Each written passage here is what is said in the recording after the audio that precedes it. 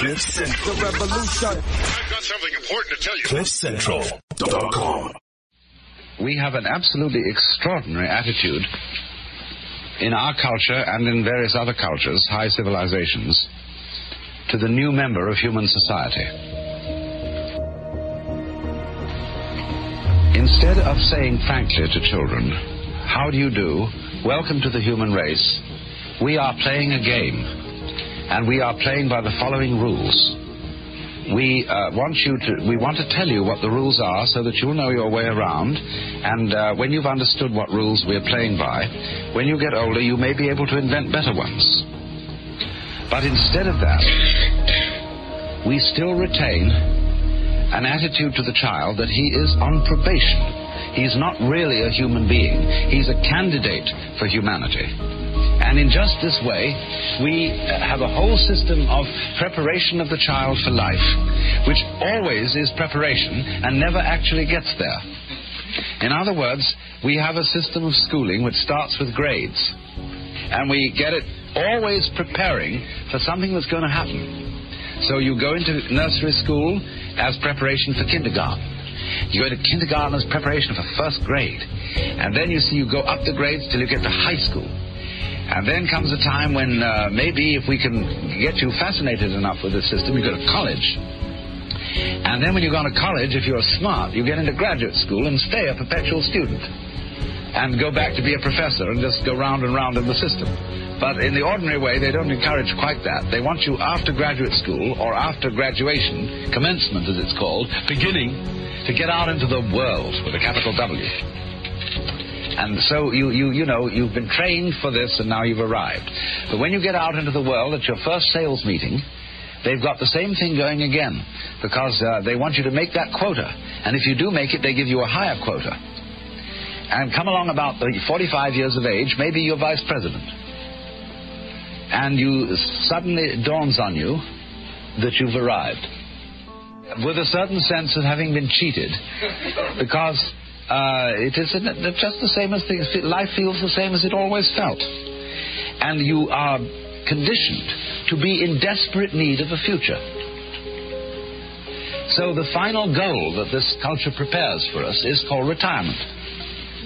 When you will be a senior citizen, and you will have the wealth and the leisure to do what you've always wanted, but you will at the same time have impotence, a rotten prostate, and false teeth, and no energy. So the whole thing, from beginning to end, is a hoax. You are involved, by and large, in a very strange business system, which divides your day into work and play. Work is something that everybody does, and you get paid to do it because nobody could care less about doing it. In other words, it is so abominable and boring that you can get paid for doing it. And the object of doing this is to make money. And the object of making money is to go home and enjoy the money that you've made. When you've got it, you see, you can buy pleasure. And in myriads of ways, you see, you go home, we're the wealthiest people in the world, and you would think that having earned your money and go home, you would have an orgy and a great banquet and so on, but nobody does. They eat a TV dinner, which is just a warmed-over airline food, and then they spend the evening looking at an electronic reproduction of life, which is divided from you by a glass screen. You can't touch it, you can't smell it, it has no color, except maybe if you're very wealthy it has color. But by and large it doesn't, and you look at this thing, and you have a strange feeling, you see, that the whole procession of grades that was leading to something in the future, to that goody, that gorgeous, voluptuous goody that was lying at the end of the line, it never quite turns up. And this is because from the beginning we condition our children to a defective sense of identity. We condition the child in a way that sets the child a life problem which is insoluble. and therefore attended by constant frustration. And as a result of this problem being insoluble, it is perpetually postponed to the future. So that one is educated to live in the future, and one is not ever educated to live today. Now, I'm not saying that, the philosophy of carpe diem, let us drink today for tomorrow we die, and not make any plans. What I am saying is that making plans for the future is of use only to people who are capable of living completely in the present. Hello and welcome to the Made Sessions. My name is Mbali Njamane and it is really, really good to be here. So today I'm going to read you a poem that I wrote probably 2 years ago. And it's kind of the birthplace of my wanting to explore the role and the value of domestic workers in South Africa. I've titled it Job Description. You will leave your home and community as beloved daughter, mother or grandmother to arrive to work as another woman's maid, commuting long distances at the crack of dawn to brew her husband's morning coffee before he has wiped the sleep from his eyes, leaving your own children to nurture hers, who will never give you the respect due to a mother, but whom instead will leave you their personal sloth and call you by a servant name, bathing and dressing them each day for a standard of schooling that you and yours cannot hope to obtain, preparing meals which do not nourish your own family and eating the leftovers you are spared, setting a dinner table where you are not welcome to sit, calling by madam the sister for whom you will keep a family and a home, cleaning the dust, gathering on vases and ornaments which cost more than your livelihood, giving to guests the hospitality you will never receive in that home which you care for, serving at celebrations where you are always to be seen but never heard, adorning a servant's uniform, lest you are mistaken for an equal, working your fingers to the bone so she may keep manicured hands, cleaning the soil from toilets and basins you are not permitted to share, washing plates and forks marked strictly madam's dinnerware, keeping her leisurely home by day, retiring to a servant's dwelling by night, watching the frantic locking of car doors as she delivers you to the taxi rank and bids you a safe journey home, pocketing graciously the insult in the 21st century of an occupation legitimizing what should frankly be termed the neo-slave trade and the reign of its female patriarchs. Okay, so this is the poem, and this is the thinking that preceded my involvement in starting Made. Now, when I first wrote this poem, I thought it was about domestic work, but the more I read it, the more I realized that it's about all of us. What do I mean? No matter who we are, we make this journey between identity and anonymity, importance and insignificance, madam and maid. Because it's true that we all have a madam. We all help massive corporations to make money that doesn't nourish our own families. If not as employers, we do this as consumers.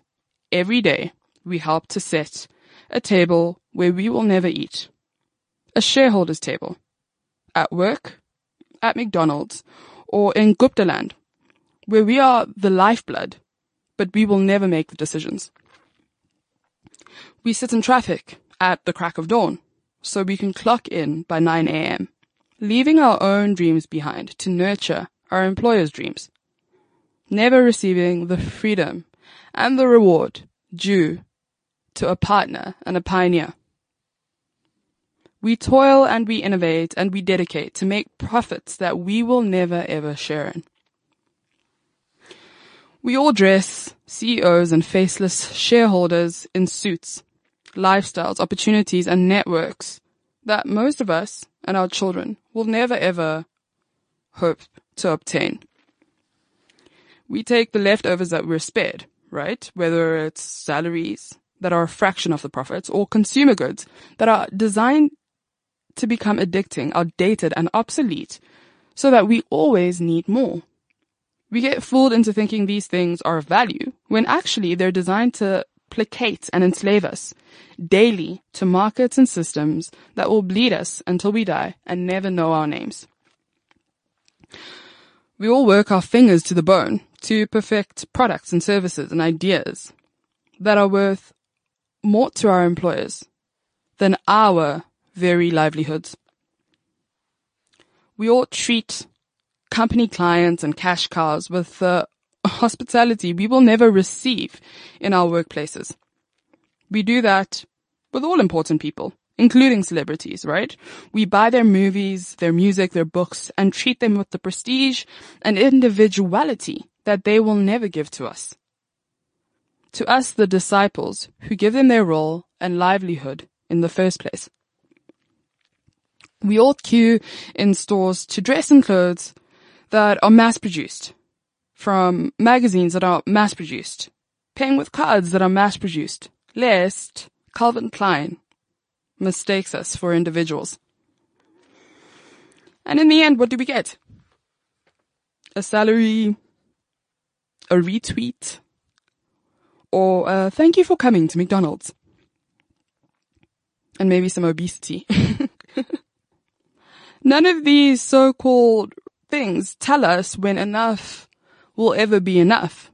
When we will start earning to live and not living to earn. When we will start consuming to live and not living to consume.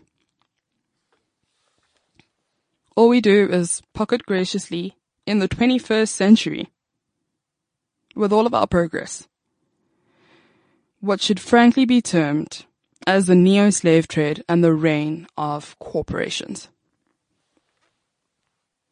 We are no different to each other, right? We all have a madam. So my question to you today is, who is your madam? Is it your boss? Is it the car installment that you can't really afford? Is it the government? Is it celebrity culture? Is it someone you think is better than you? Think about it. We all have one. Then ask yourself, if they do it to us, then why do we do it to others? The revolution. I've got something important to tell you. CliffCentral.com